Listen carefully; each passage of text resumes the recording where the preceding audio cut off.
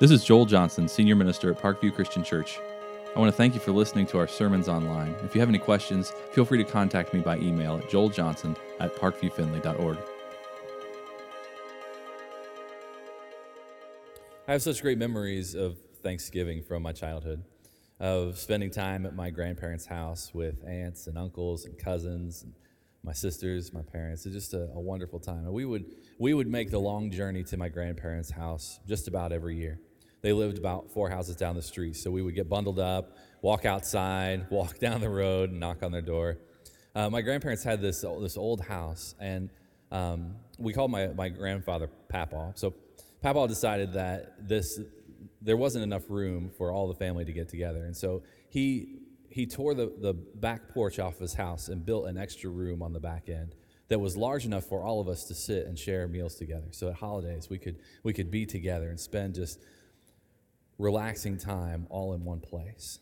And the process of building that, he did it by himself. My father and I went and helped him. Just a wonderful time. And so we would go there, and plenty of room for all of us. And one of the things I remember most significantly is just the time I got to spend with my cousins. We were all really close growing up, just playing. It was an all-day event, Thanksgiving. We would go early in the day, and we would have hours while the meal was being prepared. And what we discovered was that as long as we stayed out of the kitchen, we could do just about whatever we wanted. Anytime we went in the kitchen, we got shooed out, because my grandmother would just get so wrapped up in what she was doing, she would end up tripping over us, and she didn't want to dump anything hot on any of the kids that were playing. And so the kitchen was off limits. But anything else, we had such a great time enjoying each other's company, just playing, having fun. My cousin and I would just spend hours just driving cars, running them off ramps, just building things. And it was so fun. Those are the memories I have of Thanksgiving. And I know you have your memories as well. You have your traditions, the food that you prepare each year. Every family has a different variation on what a Thanksgiving meal ought to look like. I think back to all those meals, and all the food was good. I don't think back and remember one fantastic thing that I just have to have every Thanksgiving. That's not what I think about. I think about the fact that everything was good. That while we were waiting for the meal, my grandfather would start cutting up meat, and he would always purposely cut up little chunks of meat and set them out on a plate, and he would call all the grandkids in to get samples before the late lunch of Thanksgiving that we would share together. What I remember most significantly are the things that I didn't like at Thanksgiving. And, as a kid, we all have very specific things that we don't like. I still don't like these things to this day. They've stayed with me. The first is sweet potatoes. They're gross. I'm sorry if you like them. I don't. We have a great recipe. My family, my wife, we all make them the same way with brown sugar and butter. And they go in the oven, and that all melts down and make this really sweet, rich sauce. They put marshmallows on top, and those cook up and brown on top. It looks so good. Oh, it's gross. And my wife is the only one in our house that likes sweet potatoes. And so she gets really excited at Thanksgiving because she makes a batch of sweet potatoes, and she's the one who gets to eat them. And she gets all of them to herself. So it's a bonus for her, and we get to see her happy. So that's good. The other thing that I really don't like at Thanksgiving time, and this made my grandmother, she laughed at me. I don't like pumpkin pie. There's just something about pumpkin pie that seems wrong. It's like spiced pudding in a crust. The texture, the flavor, it doesn't do anything for me. So when I was little, we would be in my grandparents' back room, and after the meal, we'd clear all the plates, all the food, start getting things into Tupperware and bags so it could be saved for dinner and for the next couple of days.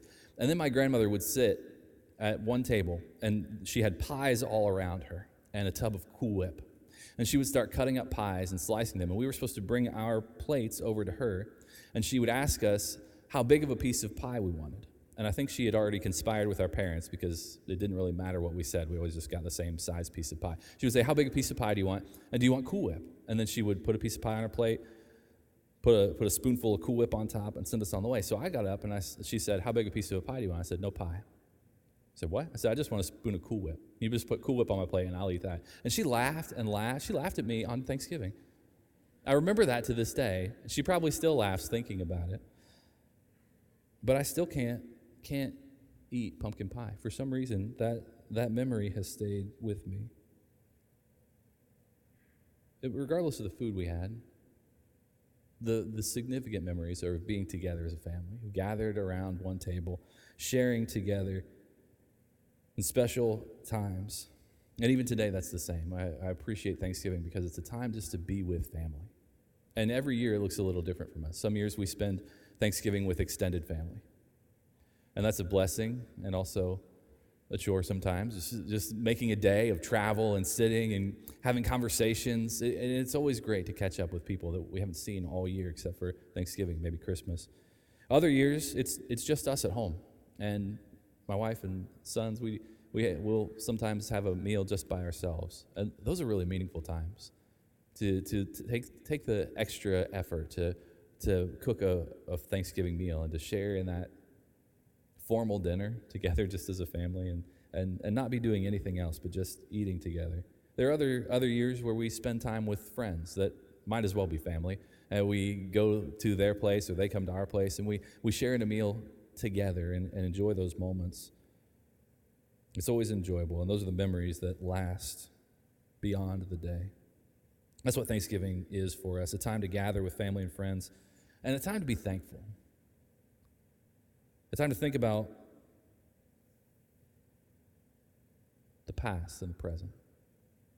A time to remember God's provision, to remember his presence in our lives, and with grateful hearts, sit together and honor him. Thanksgiving is a national holiday. It's rooted in history. But gathering around a table and sharing together as a family goes way beyond that. In fact, when we look in Scripture, we find several examples of what it is to gather together around a table and celebrate. And I'd like today to look back into the New Testament and the Old Testament. I've got one example from each place of how, biblically speaking, we can learn what it is to gather around the table. We can add to our Thanksgiving celebration and lay it on the foundation of these biblical principles that we find from examples in Scripture. The first example I want to look at is the initiation of the Passover celebration for the Israelites. That's going to be in the Old Testament. We'll be in Exodus chapter 12 as we discuss that. If you want to start turning in your Bibles there, that's where we're going to begin. If you want to use the YouVersion app, you can search under events for Parkview Findlay. You'll find 2 live events today. There was a little bit of an error, so look for the one that says gather around the table. Words will be on the screen here if you'd like to just read from the screen as we go through, or you can read from your own Bible.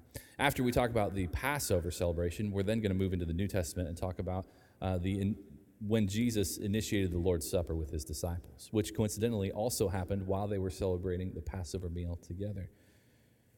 I want to begin in verse 1 of Exodus chapter 12. But rather than read through that whole section, I want to just summarize for you the story of what was happening for the people of Israel.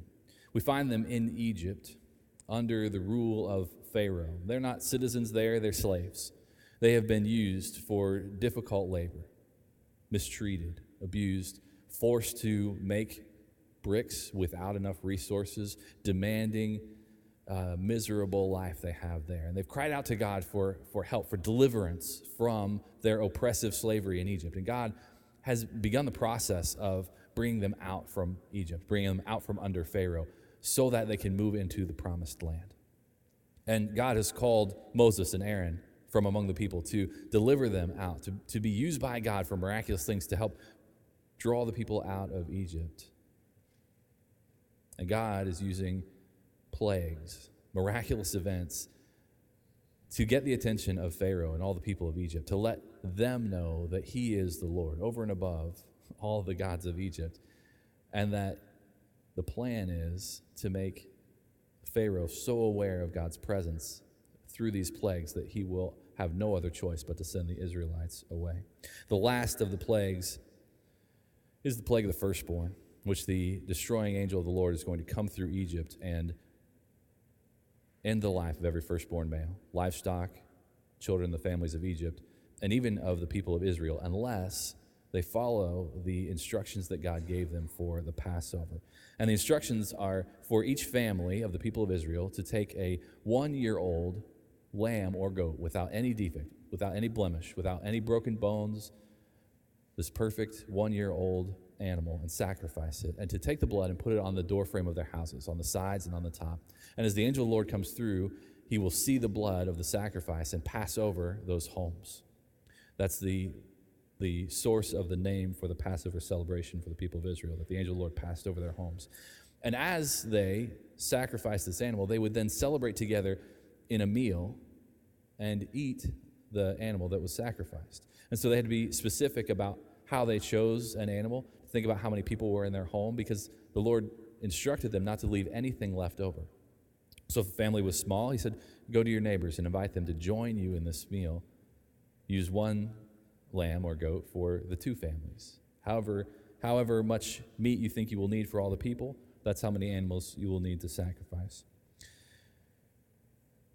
The process of eating and preparing that meal was very specific as well. The animal had to be roasted over an open fire, the quickest means of cooking the flesh of the animal. Not boiling it, not taking a long time to let it simmer down, but roasting it over a fire. They were to use bitter herbs to go with the meal, and bread made without yeast, not taking time to let the dough rise, but to just mix flour and water and cook that in the fire so that they would have flat bread to eat along with the meat. Actually, doesn't sound half bad. Sounds like a delicious meal. But the way that they were to eat is also unique. The Lord instructed them to tuck their cloaks into their belts, to put their sandals on, and keep a staff in their hand, and eat in haste, because this would be a Passover meal. And not only would it be important for them to eat this way on the day that God was going to deliver them from Egypt, but every year after that, they would celebrate this meal on the same day each year. And as they ate, they were to eat quickly. They were to eat in the same manner and remember how God had delivered them from Egypt. And then I'm going to invite you to read with me from Exodus chapter 12, beginning of verse 24. Obey these instructions as a lasting ordinance for you and your descendants. When you enter the land that the Lord will give you as he promised, observe this ceremony. And when your children ask you, what does this ceremony mean to you? Then tell them, it's the Passover sacrifice to the Lord, who passed over the houses of the Israelites in Egypt and spared our homes when he struck down the Egyptians. Then the people bowed down and worshipped, and the Israelites did just what the Lord commanded Moses and Aaron. God provided instructions for the people of Israel to have a meal that they would gather around together and share in so that they could celebrate God. And as we gather around the table, it's important for us to learn from this example, that we would gather around the table and celebrate together, that we would recognize the value of being together as a family, and also of celebrating the work of God. Celebrating, not in a way of just saying, isn't it great what God has done, but to praise God for how he has been present in our lives, to praise him for the way that he has been working, the things that we have seen. We see this in certain similarities that exist between Passover and the celebration of Thanksgiving today, the importance of recognizing God in what we do. Now, both these holidays include the sharing of a meal. Now, the kind of meal is totally different. The Israelites were eating sheep and goat, and for Thanksgiving, we usually eat turkey, maybe ham, depending on what your family likes. The process of eating together is what's significant, of having this celebration, this moment where everyone is together, everyone is at the table, everyone is gathered around, and nothing else is going on, where the meal is what's important, as our time is spent shared together, celebrating the Lord. And notice how God instructed the Israelites to include neighbors as family, to include people around them as they gathered together, to celebrate the Lord together. And Thanksgiving is a meal that includes family, friends, neighbors. Many people today have Friendsgiving, and they'll have just a large group of people who are like family, gathered together to eat, to sit together, and to be united by what we share, and united by the reason that we share it. Each meal, the Passover and Thanksgiving, is carefully prepared. Now, God gave instructions to the Israelites about how to cook the meat, how to prepare the bread, how to get themselves ready to celebrate his deliverance from Egypt. And when it comes to Thanksgiving, there is a process of preparation that takes place in each of our homes, an extensive time of preparation for many of us. And I've learned just how extensive it is as we've been preparing Thanksgiving meals, and I get instructions from my wife about what needs to happen when and how. and I obey those instructions because I know if I get things out of order, disaster happens later. Things have to go in the oven at a certain time, come out of the oven, other things go in. Sometimes things go in the oven together, but most of the time they don't. And if you get that wrong, things get burnt or undercooked, and it's a horrible thing. That's my fault. And so I'm very careful to obey those instructions to make sure everything's ready. When it's time to get a turkey ready, I've learned to think about how many days ahead you need to take a turkey out of the freezer and put it in the fridge so that it will thaw all the way through, not the day before Thanksgiving, but many days ahead. Then when it's time to cook the turkey, to take the goodie bag out of inside the turkey before you cook it, just to make sure everything works out the right way. And that usually the turkey is my job. And so this year we've been having a discussion, not just in our family, but with friends, with staff, about the best way to cook a turkey. And the debate this year is whether to fry a turkey or to smoke a turkey. And they both sound so good. I'm tempted to make 2 turkeys because I just can't decide. But my wife weighed in, and so we're going with fried turkey this year. I'm still undecided, though, because they both sound delicious. But we're planning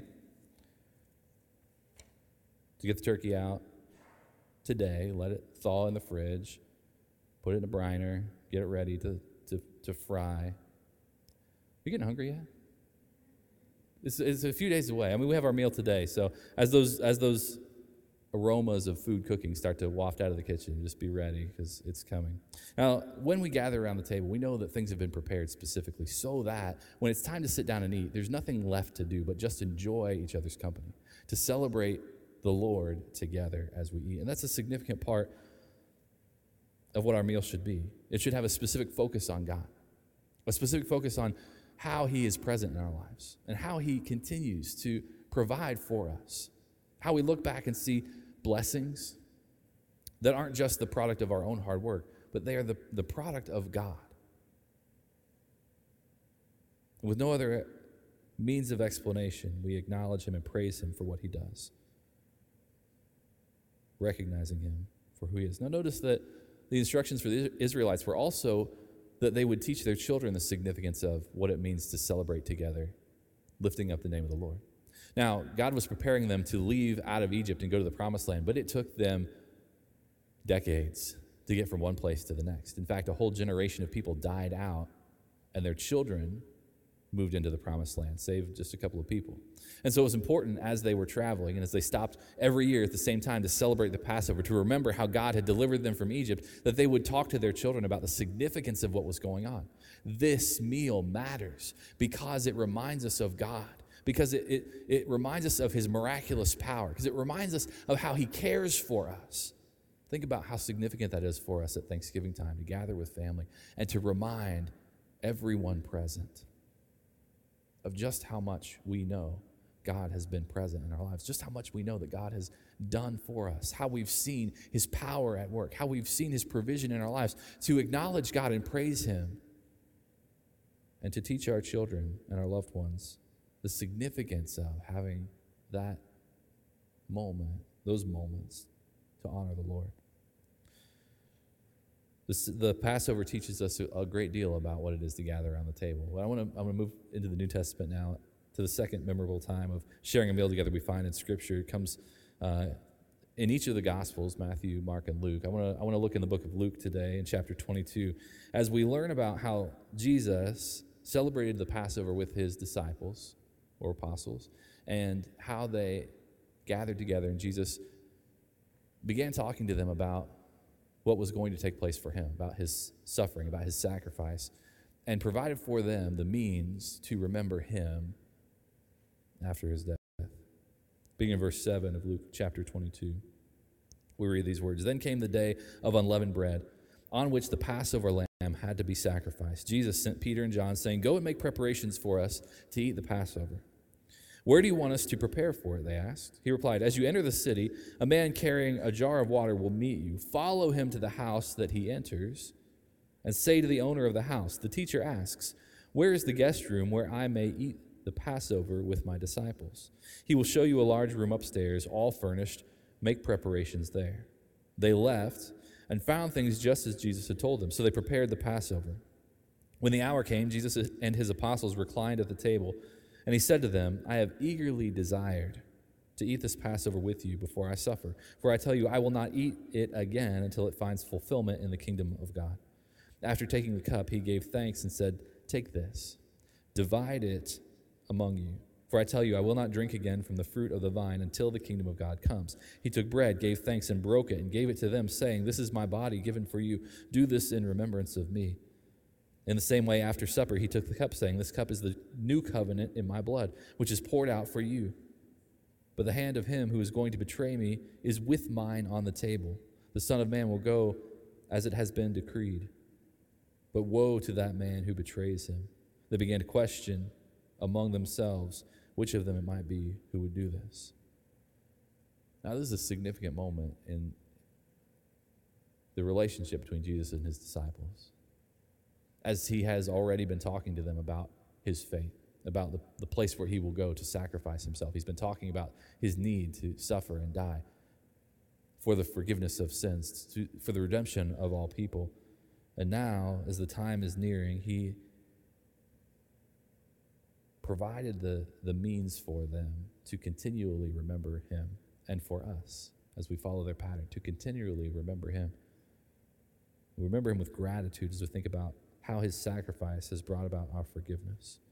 As we gather around the table, we do so with grateful hearts, not only praising God for what he's done, but thanking him for his work in our lives, thanking him for all that he has done for us. And as we gather for communion, as we gather around the Lord's table, that's the focus of our hearts and minds, of thanksgiving, of very specifically thinking about all that he's done for us, expressing gratitude to Christ for his sacrifice on our behalf.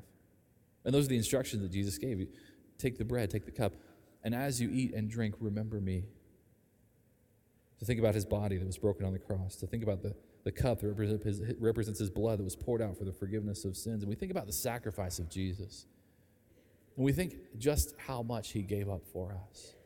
And we think first in terms of the universal nature of his sacrifice, that Jesus gave up his life so that all people would have an opportunity to find forgiveness through his blood, so that anyone who would accept him as Lord and Savior might be redeemed. But more than that, we also find personal significance in the sacrifice of Jesus. And we know that Christ laid down his life for my sin. He let his blood be poured out to bring about my forgiveness. That Christ laid down his life for your sin. That his sacrifice is meaningful to you. And his death paid for your forgiveness. He sacrificed himself to make that payment. And as we remember his sacrifice, we should do so with grateful hearts, thinking about how gratitude is the name of what we do together. When Paul wrote to the Corinthian church, he reminded them of how important it is to be thankful as they celebrate communion together. In chapter 10, verse 16, he said, Is not the cup of thanksgiving for which we give thanks a participation in the blood of Christ? And is not the bread that we break a participation in the body of Christ? Because there is one loaf. We who are many are one body, for we all share the one loaf. Notice that he called the cup of thanksgiving.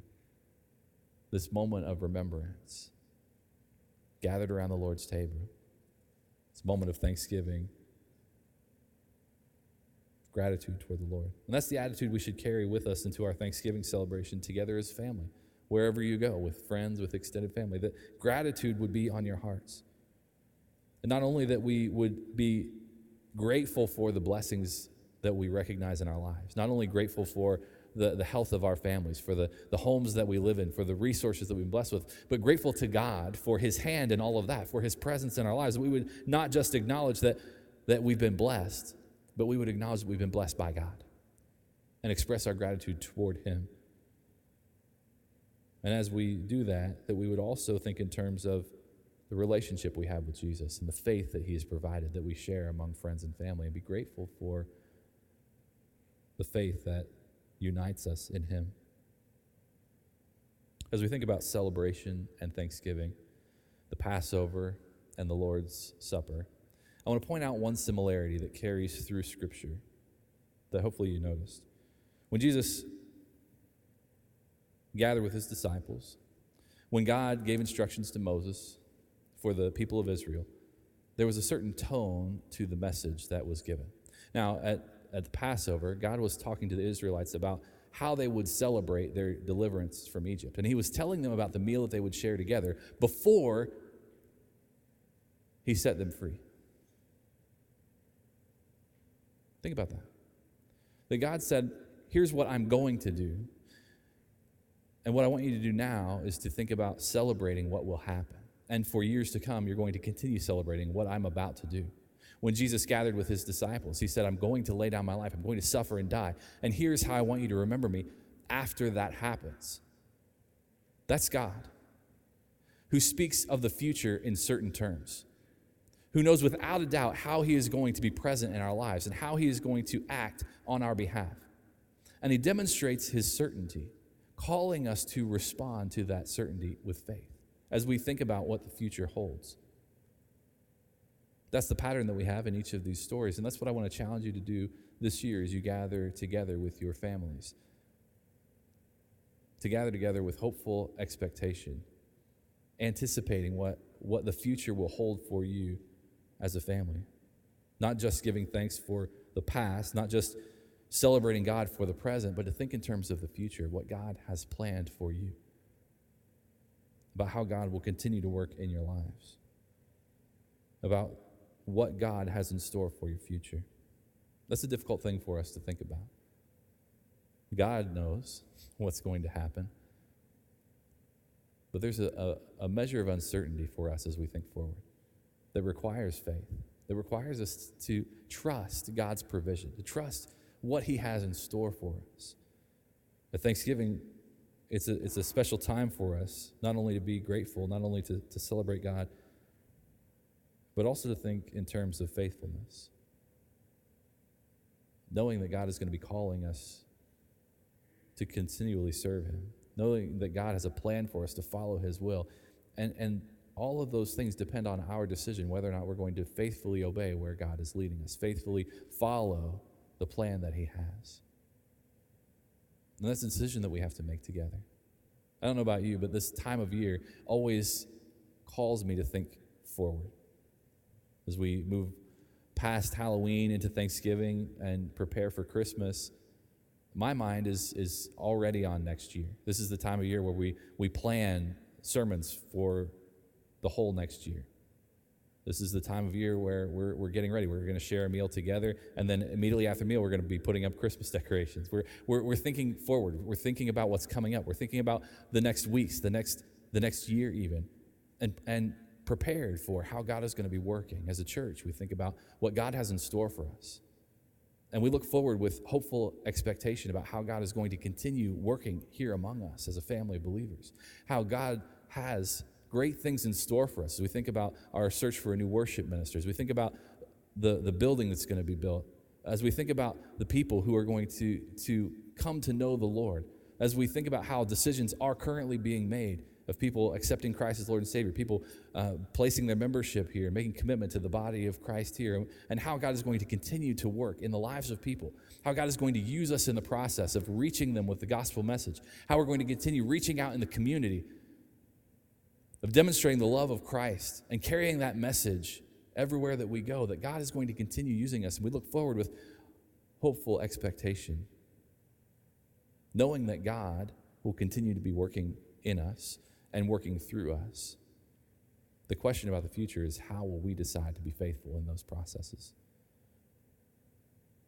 So this year, as you gather together with your family, let me suggest that as you're being grateful for the things that you have, as you're thinking about praising God and celebrating who he is, that you would also talk with your family about what the future will hold. You also talk about how God might use you in the next years ahead, about what it is that you feel God calling you to, about the kind of service that you feel like he might have in store for you. As you recognize the kinds of faithfulness that God is pointing you to in the future. And as your kids gather around the table, talk to them about what college will look like and how significant it is for them to be devoted to God and to grow in their relationship with him through those difficult years.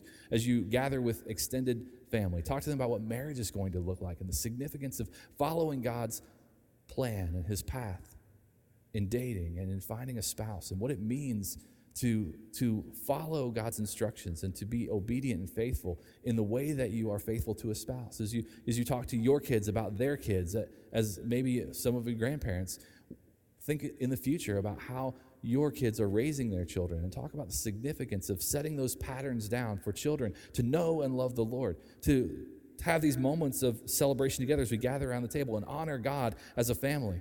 Just like the people of Israel, as they continually taught their children the significance of the Passover, that we would carry on those significant moments as a family, as a group of friends, surrendering ourselves wholeheartedly to the Lord in whatever way that means. As you thank God for what he will do, consider how you will respond. Consider how your family can grow closer to him. And as you gather together this year, let that be a challenge for you. With thanks and praise, choose faithfulness as well. As we conclude the sermon this morning, I want to invite you to think about your own relationship with the Lord, about where you stand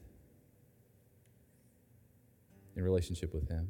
And if you've never accepted Christ as Lord and Savior, that you would recognize your need to accept him and the forgiveness that comes with that. That you would prepare for the week coming up with your family and think about how you can be an example to them of how their faith in the Lord can grow, of how they can participate in those moments, discover what God has in store for them.